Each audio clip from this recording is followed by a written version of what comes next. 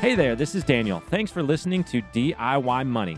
Now, if you haven't already, be sure to give us a 5-star review so your friends know that this is a show that they can learn from. Follow us on Instagram at DIY.money. Now, enjoy this episode. Welcome back, ladies and gentlemen. You are listening to another edition of DIY Money. DIY Money. I feel like we got to hustle on this one, Daniel. We went a little over on the last one. Don't forgive us, I Talking hope. about our personal goals. Rocking them. All right, rocking them. Here we go. We've got an interesting question that is a very hot topic out there. I certainly have passionate opinions on it, but I'm going to encourage this caller to do their own math and to do some further research because, again, there's a lot of information written on the topic. We've got a good question coming in from Brandon in Washington. What do you got, Brandon? DIY! Hey guys, Brandon here from Walla Walla, Washington. My question's regarding using a whole life insurance policy as a means of generating wealth.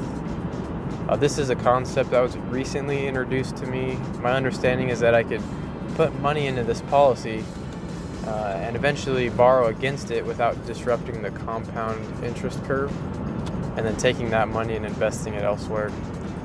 However, I'm not too entirely sure how easy it is, if it's as simple as they make it seem to be. I'm just curious your thoughts on whole life and what other options are out there. Thanks. Appreciate the podcast. Keep up the good work. Bye. All right, Daniel, this is an interesting one. Whole life. What do you got? You know, we don't like a lot of rules of thumb on this show because generally we think that most of them are bunk or it's a situation-by-situation basis. But generally speaking, rule of thumb, personally, I don't love whole life because insurance should really match the need or the goal that you're looking for. And as far as financial planning goes, there's not a lot of instances that I've run into where whole life becomes the solution that we're looking for. That doesn't mean that it never is. There are situations that exist that may call for that as a solution, but very rarely is whole life going to do something for you that you can't do with strategically allocated term policies and then kind of investing the difference. And insurance is not really something that I would use to diversify your investments. To basically, there's a school of thought that, don't put it in stocks, put a chunk of it into, whole life, et cetera. There's just not a lot of upside benefit here that you get that you can't get by doing, for instance, what our family does, which is laddered term policies based upon a financial calculation of what we would need at any particular time over the next couple decades, 10 years from now, 20 years from now, 30 years from now. What are the insurance amounts that we would want available based upon our kids' ages, based upon where the family would be at that time, and ensuring we have enough term for each of those. And you can go get multiple term policies if you need to. So we do that, and then we take the cash that we would have otherwise been paying towards a more expensive whole life policy and allocating that towards retirement and investments and things of that nature that will grow, that we can quantify, that I actually understand better how it's working and how the return is coming. And that's generally the case for most people when it comes to financial products that get a little bit more complex and branch out into the insurance or annuity world.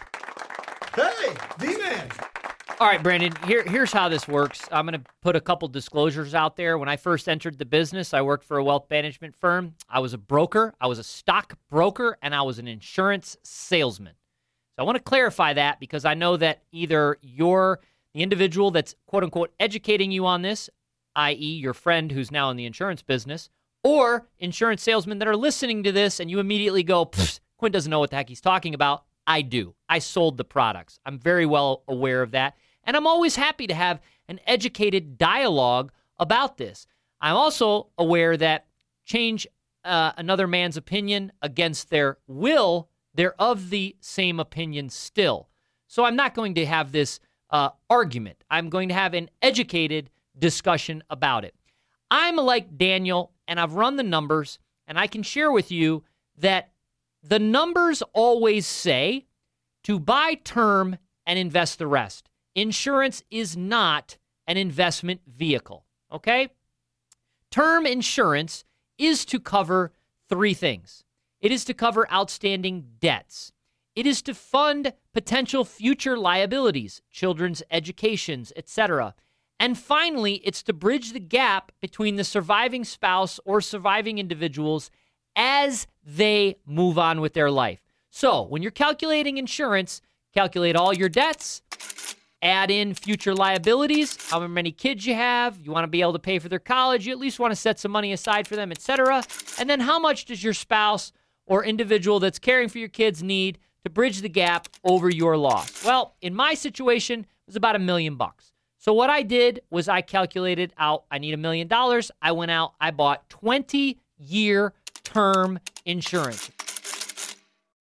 Why 20 years? Well, past 18, my kids are going to be gone, hopefully out of my house. I will have put away money for them for either college or life expenses. I will have saved a good deal towards retirement, and hopefully by then, I will not have debt. So therefore, at that time, I do not need insurance.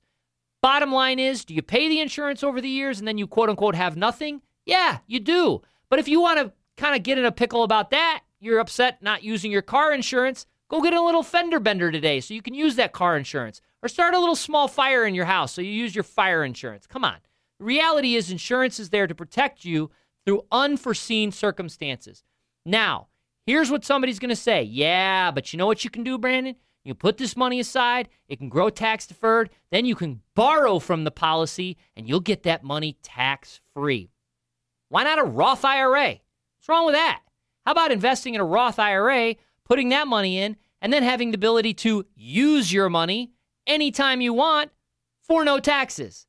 That's a news flash, right? How about just taking the money, and this is a calculation that most people hate to do as far as in the insurance business, taking the calculation of what you would buy that term policy for, taking the difference and investing it in an index fund, a taxable index fund, and actually run the math on the taxes that you would pay on the dividends that are coming out of that S&P 500, and then, and this is very important to understand, the long-term capital gains tax when you sell that.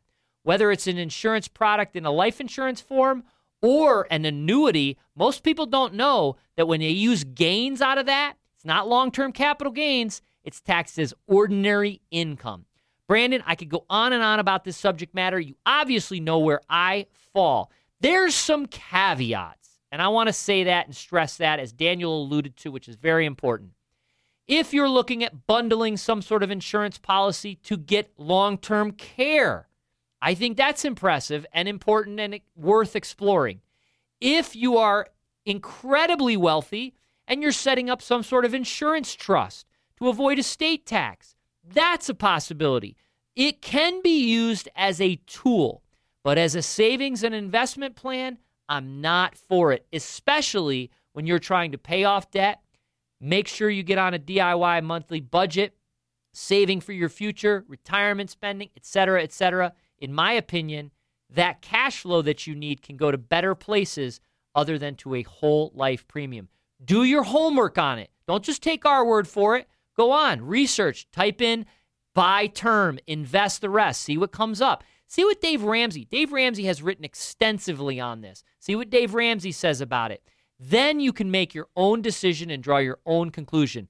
Insurance is often sold, not bought. I will leave you with that. Insurance is often sold, not bought. If you want to go out and buy term insurance, just go online, type it in. It's basically a commodity. Make sure the health of the insurance company is sound and secure. If you have an agent, that's fine, but it's a commodity. The prices are going to be very competitive. Whole life and the like are often sold to consumers. All right, you've been listening to DIY Money. Remember, friends, the secret to wealth is very simple. Live on less than you make, invest the rest, and do so for a very long time. Make it a great one. Thanks for listening to this episode of the show. If you want content delivered to you regularly, be sure to follow us on Instagram at DIY.money. And if you want your question aired on the show, be sure to send that to us, and you'll get a $25 Amazon gift card. This show is for entertainment and educational purposes only and is not intended as personal financial advice. Before making any financial decision, please do your homework and consult a financial advisor as needed.